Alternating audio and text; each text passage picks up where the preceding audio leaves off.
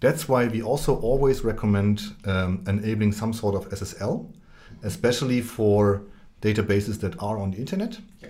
So as soon as you have a database on the internet that is available, that goes not through VPN or an SSH tunnel, then you have to encrypt it somehow. Because if I'm sitting next to you in an internet cafe and I'm sniffing your traffic and you connect to a database without encryption, then I can read the password in plain text.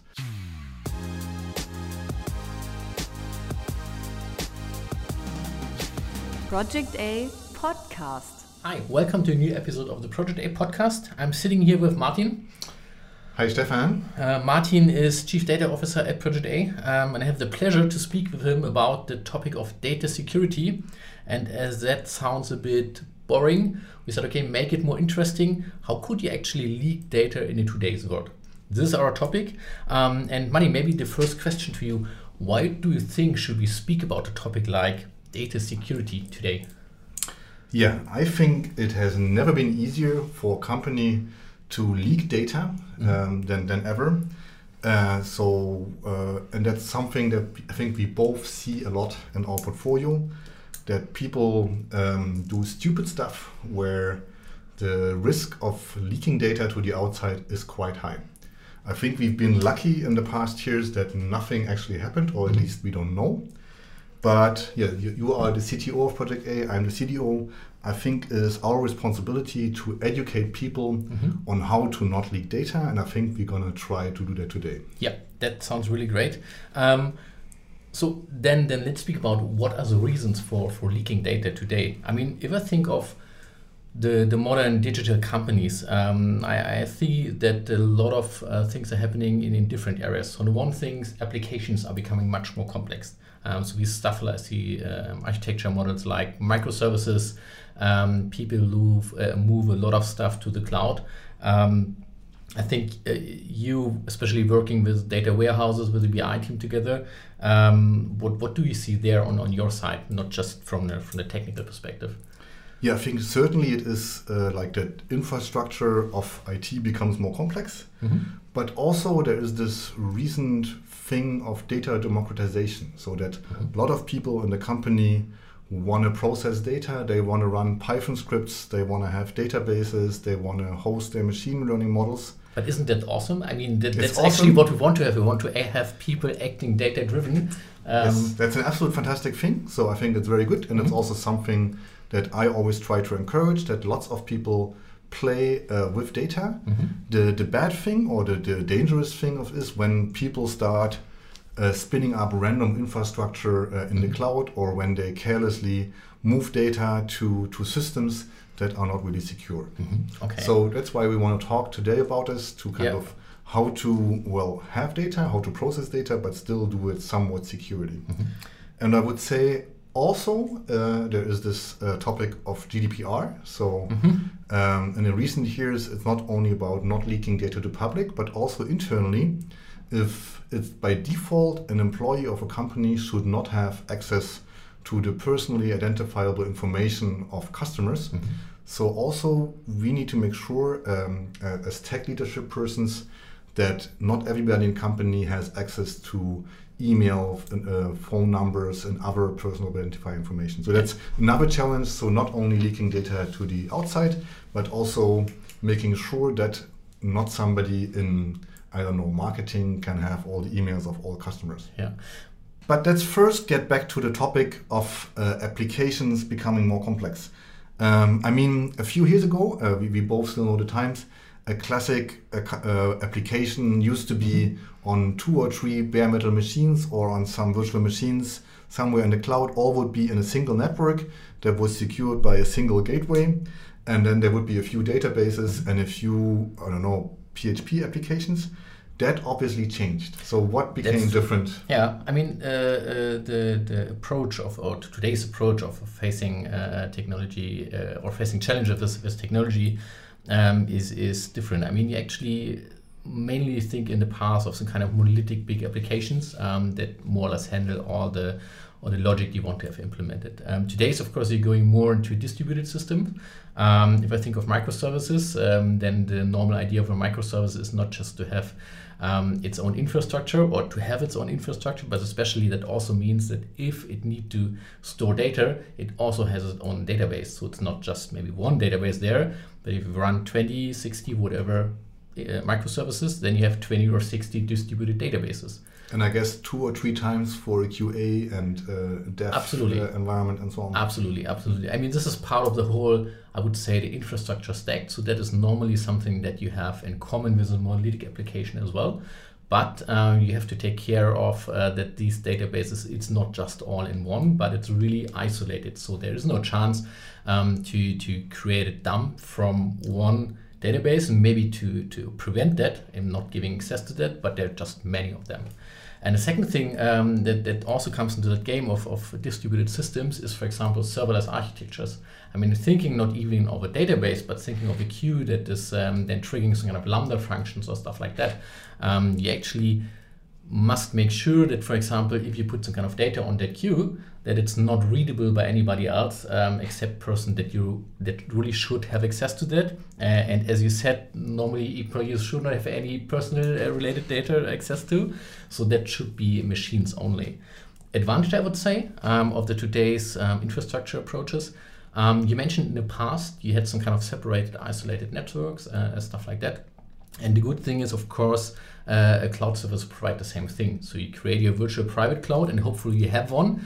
And ideally, you don't have just one for your whole setup, but you have one per system. So that means if you speak about, let's say, 2 integration systems, 1 QA, 1 staging, 1 production system, of course, all of them should live in their own virtual private cloud, and these should not be interconnected with each other. So this is one. It's often happening that we see people just spinning up something and saying, "Oh yeah, let's all live it just have it living in the same space." But that's definitely the wrong way to go. So applications becoming more complex. Yes, luckily cloud providers provide the tools, but as always, you have to know how to use them actually. Yeah. So just before we speak about the concrete examples a bit later. I would like to tell one story that has a lot of stuff to do with the data democratization part that you mentioned, Martin. So people starting to work with data, and in combination with the cloud, that can be super dangerous. We had a case where somebody just spin up a small Kubernetes cluster, created a small Python application with some backbooks, and then actually got these triggered by some kind of external systems as well. After speaking to us, we actually found out, and now we are coming already to the points, that this approach was maybe not the best idea because the person had no idea of infrastructure, and especially securing infrastructure and data. I guess it was also with open databases on the internet. Exactly. So, admin panel on the internet. So no admin panel in that case. Yeah, that was good. But exactly what we found was a MySQL database, open to public, so not limited with unencrypted access. To be very honest, the password was it was not super weak, but it was also not super strong. Everybody from the internet was actually able to access it. And what you may don't know is there are search engines, and you should know normally about that, who are maybe called Shodan.io. Yeah? And what you can just do there is to ask them for a list of all MySQL databases that are accessible from the internet. And this is just like a small request like a Google search, no, just on IP addresses, and then you just get a list. Yeah. Let's talk about database security later. Yeah. And now come to various ways of how a company can leak data. I think to the dirty details. I think what people often have in mind is the hacker that tries to kind of intrude the customer-facing application, right? So go to a website and do some XSS injection or SQL injection or whatever. I mean, yes, absolutely. I would say we sometimes still see these problems in today's world, but to be very honest, I would say this is a smaller vector because normally people develop applications with some kind of frameworks, and these frameworks normally help you a lot with at least preventing something like SQL injection. I mean, if you do stupid things, of course, there will be stupid results, but they help you to prevent a lot of that already. But of course, this is also because developers are thinking more modern, and they know about the potential risk that can come up as an application. I mean, depending on the audience that is currently listening, you must make sure, or you must understand that actually every API that you're creating is just publicly available if you don't prevent any access to that. And so everybody with some kind of smaller knowledge of how to write a small script could just do brute force attacks, so just try to randomly guess any passwords, any credentials, stuff like that. And your app must actually be ready to take care of that and to prevent any access in terms of the database, stuff like that. Yeah, what would you recommend for checking whether your customer-facing application is somewhat secure? Yeah, I mean, the good thing is there are open source tools that you can actually use. So something like Nessus Security Scanner, something that you can actually run. You can hire companies to do that for you. So we tried out Detectify, for example. This is one of the companies we worked with. They do some kind of every time or repeating times security scan, present you the results in a nice way. This is something you can actually do. And of course, it depends on the sensitivity of your data. I mean, if I think of I'm just storing something like anonymized data application points, logs, application logs. Yeah, maybe a product catalog, but that can also be interesting for techer. Yeah, so to maybe know about your buying prices. Yeah, so not the one you sell for, but the other ones. So it depends, but actually there are companies that help you with that a lot. And of course, training your developers, making it maybe part of your CI pipeline as well, so that every time you do commit or you do pull request, that the CI pipeline also contains something that is actually checking your code, maybe also your infrastructure. Maybe if you do deployment to production, then directly trigger some kind of external scan, always depending on how sensible you are. Yeah, I would also say that since the times of Perl-written websites, security on that side has improved a lot. Yeah. So let's come to my favorite topic of databases on the internet. Yeah. So I see that every 2 months somewhere that people do really, really stupid things, right? Yes. So they want to do some analysis, they want to try some machine learning models, they want to build some dashboards, and then they spin up some cloud databases or spin up some RDS instances on Amazon or something on Google, and try to load in some data there. And usually they are happy once they can connect and it works. And I always almost get a heart attack if I see those. Yeah, understandable. Understandable. And so it happens quite some time, and then it's a matter of staying calm and telling people, please not do that. And then you start doing things which actually make it harder for these people to access the data. And so it's also a challenge then to explain them, okay, now we do this VPN thing here, or maybe some SSH stuff, but it actually helps not leaking data. That is true. I would say that the disadvantage, I mean, why are people doing that? Because it's easy. Yes. Yeah, and this is one point. And to be very honest, cloud providers, where they may spin up their setup, they of course also make it easy for them, but it's not blaming. I mean, normally if you set up some kind of infrastructure on the internet, you should know what you're doing, and adding some kind of complexity in, now I need to install a VPN client, or I need to have an SSH key, or at least SSH, let's even not speak about a key, is something that people, I would say, that are working in the data democratization part are not aware of. Sometimes they even don't know that there is an IP, or what an IP address actually means. What could you think of as an approach to change it? I mean, if you go to them and say, hey, person, something is obviously wrong from my perspective because you have an open database of in the internet. What is a recommendation from your side to secure something like a database access? Yes, so there's several ways of doing that. And I think in my opinion, one of the best ways is to work with virtual private networks, right? So that each employee that works from home has a way of accessing the network of the office somehow securely from home, and then from there is some kind of site-to-site VPN to your cloud provider, right? So that if you are in the office, that all your connection between the office and your cloud is encrypted and also secured, actually. And secured. Yeah. So that all your traffic between your office and the cloud is secured. And then it's very convenient because people can just use their normal database clients and don't have to care about everything else, because nobody is able to intercept the traffic between the databases and in your computer, except the people on the network. That's why we also always recommend enabling some sort of SSL, especially for databases that are on the internet. Yep.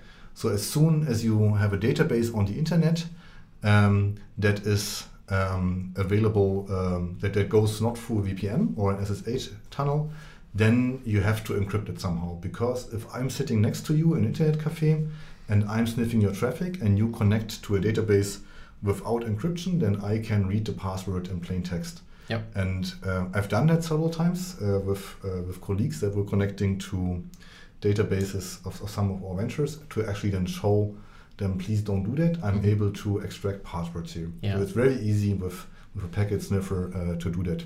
What was the reaction from these when you say, hey, by the way, this is your database password? Sometimes I got in trouble. Why is this guy hacking our database? Okay, So interesting. that's not so But I nice. hope they were scared as well.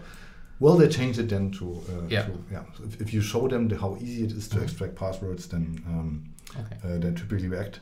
So if you have databases on the internet that are accessible from the outside, then we typically recommend to also do something like IP restriction, so that this is more of a problem that when people leave the company and maybe there are some passwords that then they don't take these credentials with them, so that they need to be physically in the office or in the VPN of the company, so that they can access those. But also to limit brute force attacks, right? So that nobody is randomly trying dictionary attacks. Yeah, that absolutely makes sense. So to summarize, securing databases is always a combination of stuff, and for us it's always at least 2 out of 4 things, like VPN connections, SSH tunnels, IP restrictions, and SSL, and the more of them the better, I would say. Yeah, absolutely agree to that. I mean, the best thing is actually to not put the database on the internet. I mean, hiding it behind a VPN, that is a good approach. But sometimes already. you have to, for example, if you have a cloud-based reporting front end, like a Tableau, then they don't build VPNs with you. So then you have to actually have a database connection through the internet, and then you work with IP restrictions and SSL. Okay, understood. One thing that is also happening regarding data leakages, or a good way to actually leak data that we put on our list, is to speak about badly secured backends.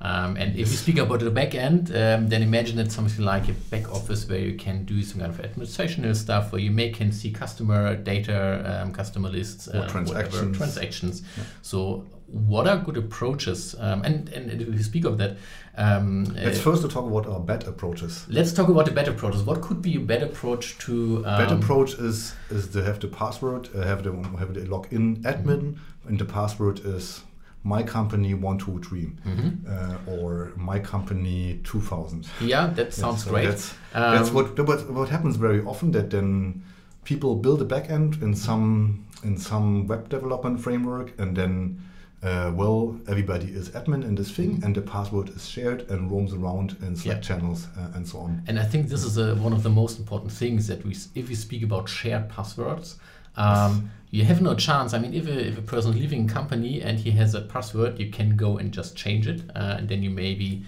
create a lot of pain for the 50 other people using the same password.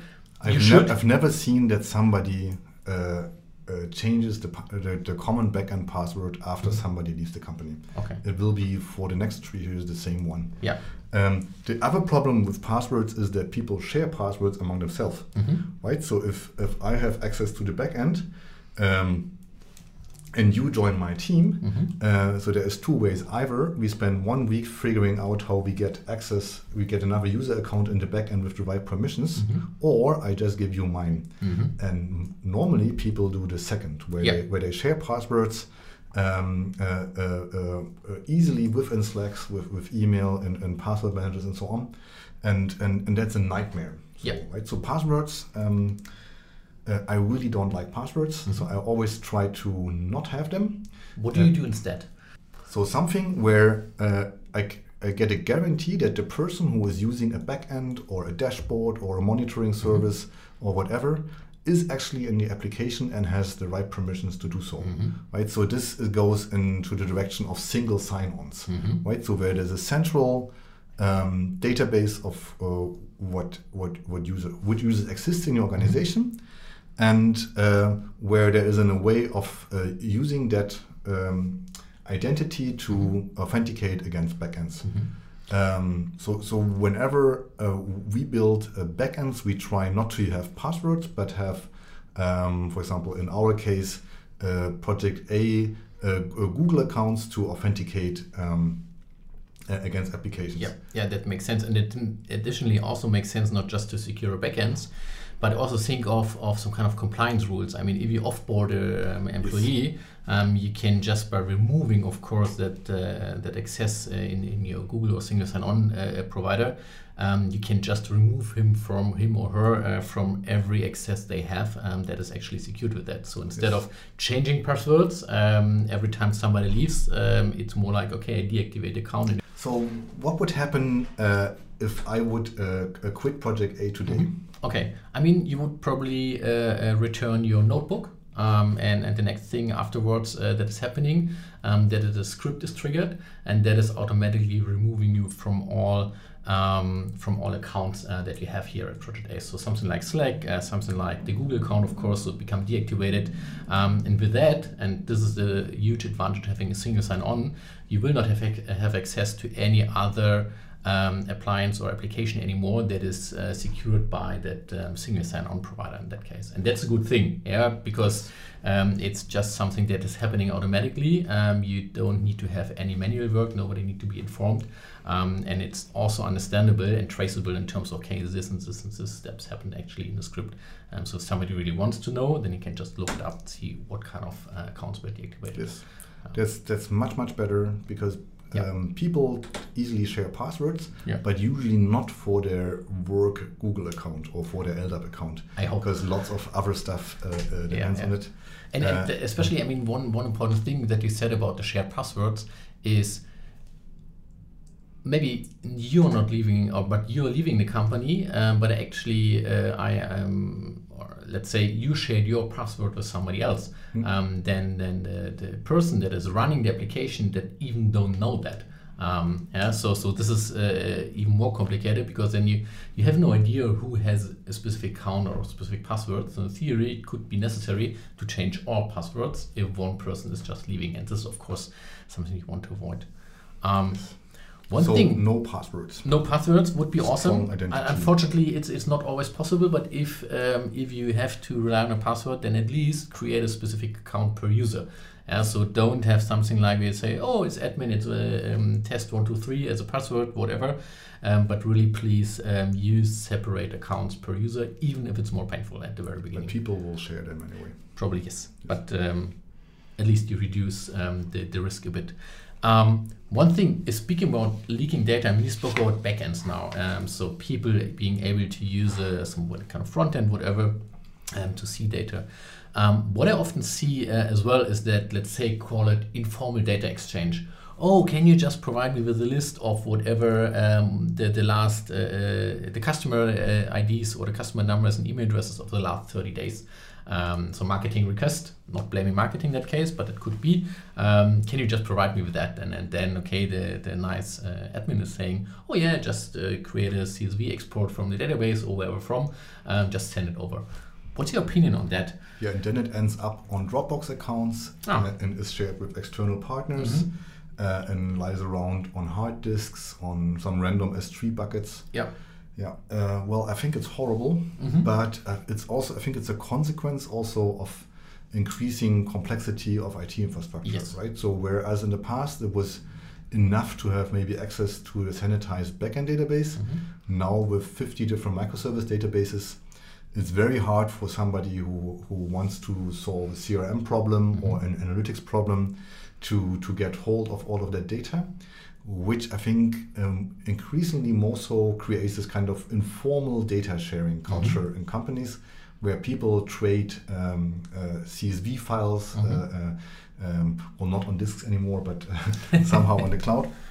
Well, and I think that's horrible, but happens, and it's also, well, it happens. So I think it's our responsibility as CTOs or as CTOs to make sure that at least it happens securely, right? So for me, it's a matter of making it easy and making it easy, but also secure for people to access data, so that they don't have to have this informal data trading, but they actually, it's possible for them to have access to mirror database dumps, maybe in some sort of data warehouse or some pre-stage of that, but also to allow them ways of exchanging big files, right? So if you have a policy of not allowing long email attachments or not allowing Slack or whatever, then people use Dropbox or worse things. And so this is an important thing to mention. If they're creating workaround, I mean, they have to do their work. And if they need data for that, they will definitely find a way to actually get that data. You mentioned one pretty interesting thing from my perspective. So that sanitized or that access to a sanitized database. To be very honest, this is something that we at Project A, so if we support ventures from an operational perspective, we encourage to do that, but that I don't see that often in the wild. So if you do due diligence, for example, that's one of my questions. Who has access to your production database, and how do you make sure that you don't leak any data or that you don't violate some kind of GDPR compliance rules? So question for me would be that sanitized part. Is it something that, from your perspective, is helpful for democratizing data or the usage of data? Definitely yes, right? So I mean, you want that people can get insights into the business of the company. First of all, without breaking stuff. So you probably don't want to let them run queries against the backend. The production database. Database. Of course. So because it's very easy to join a table with itself 2 times and do horrible stuff. And so you as a CTO certainly want to prevent that people have access to the production backend database. Yeah. But then still people want to somehow run queries against the backend, and then what to do then? Sometimes they ask the developer, "Can I have your 3-month-old dump?" Your backup. Or then financing round comes close and somebody needs to very quickly do an analysis, and then the CFO goes to somebody and says, "Please open the backend database so that I can access this with my analysis tool," right? And then the database is on the internet. Yeah. And so, as you said, so there are horrible workarounds if you don't make people. If we don't make it easy for people to access data, and a sanitized dump that doesn't contain emails and telephone numbers and so on, I think it's really easy to do, and it's the minimum thing which I think CTOs or DevOps people should provide. Yeah, definitely. And also, well, if there is microservices, to have to not force people to query 20 different databases, but to consolidate them somewhat maybe in an S3 buckets or in some central database, but that they don't have to go through all the pain of connecting to the different databases. Yeah, definitely. And I mean, actually don't want, as you said, so you don't want to have people operating on your production or even a mirror maybe of the production database. You mentioned one interesting thing, it's about S3. Yeah, so yes, giving people access to some kind of consolidated or aggregated database dump, let's say. S3 is something that is pretty useful, but I would say it's also pretty dangerous. I mean, if I remember of the past, there have been a couple of S3-based leakages where people just put a tremendous amount of data there from every direction. That is something. And then forgot about it. And probably the bucket was created with some Terraform script. The script is long gone, and nobody knows. Also, it doesn't cost so much, so you don't see it in your monthly bill, and then it's just there. Yeah. And I mean, actually, what I really like about to see that happening was that, for example, Amazon actually, they highlighted much more, and they actively ask you if you create a S3 bucket or if you make it public. Yeah, so there's some kind of 2-3 step process now, and it haven't been there before. Yeah, but now it's there. At least if you do it in a manual way. But of course, doing it via Terraform, something else, then you're screwed. That should be some kind of important thing. And that comes for me as well to the point of saying, so one thing that we put on our list, if you think about data security, it should be thought about first. Yeah? Yes.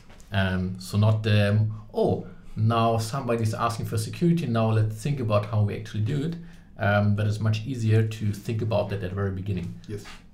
So think about sanitized dumps. One thing if you continue the journey of how you could actually leak data on my list, and this is maybe something like that is underestimated, is just stealing laptops. Yes, I think I think every now and then Project A loses laptops. I guess everybody or every company happens. Yeah. Some of them got stolen. Didn't happen I think in the last years, but just employees losing them on the airport or somewhere. Lucky not me yet. Yeah, not yet. I only break them. Yeah. But I mean, if you think of stolen laptops, why is it actually a problem? Because data is on it. Yes, so there is the CSV with the customer segments and the email on them. There are credentials on them for connecting to databases. Yep. There is certainly emails on them and lots of things.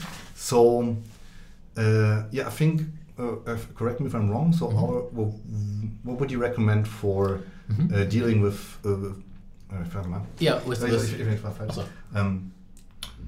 Nochmal. So, what would you recommend, or how would you prepare for the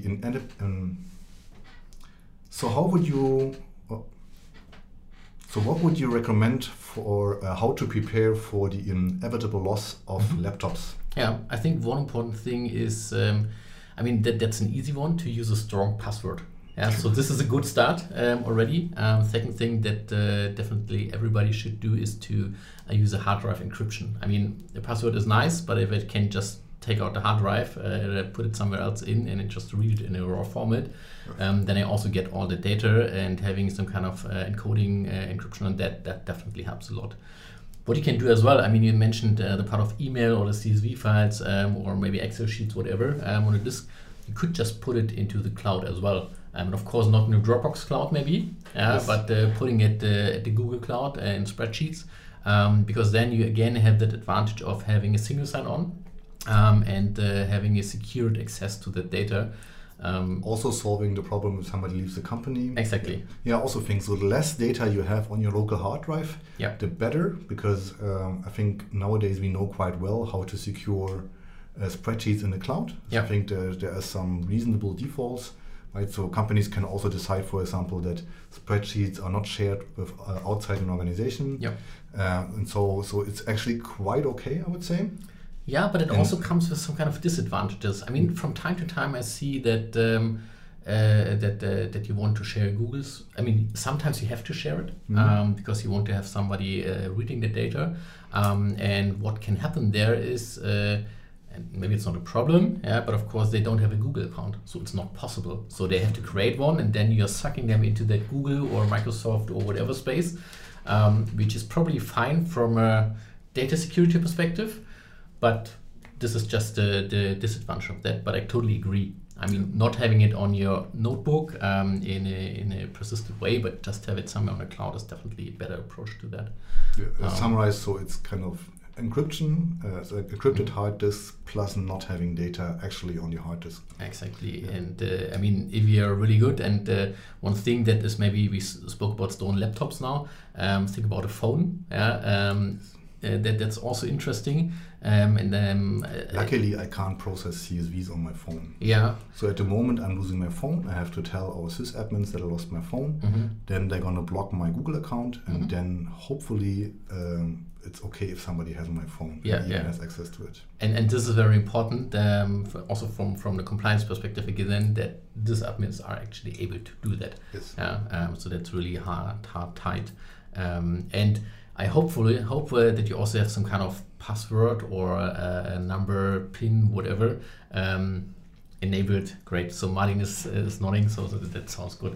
But forced to by our admins. Yes. But you would have done that by your own as well. And one thing, and if you speak about data leakage as well, I mean, I'm now thinking as a developer, it's relatively easy to lose data at GitHub, for example. Yes, I just did that last week. Okay. So I was preparing a blog post. Yeah. And was doing some copy pasting, which I did wrong, and I accidentally, for example, leaked an AWS key. Okay. And that was actually I noticed immediately and removed it again. I was uploading to a gist. And then what was really nice, 10 minutes later I got an email from Amazon. Hello, you published this key on or somebody published this key on GitHub. Please delete it.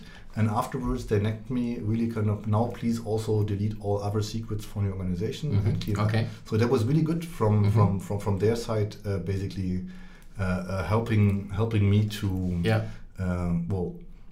making it possible that I do stupid things. Yeah, and that's pretty helpful.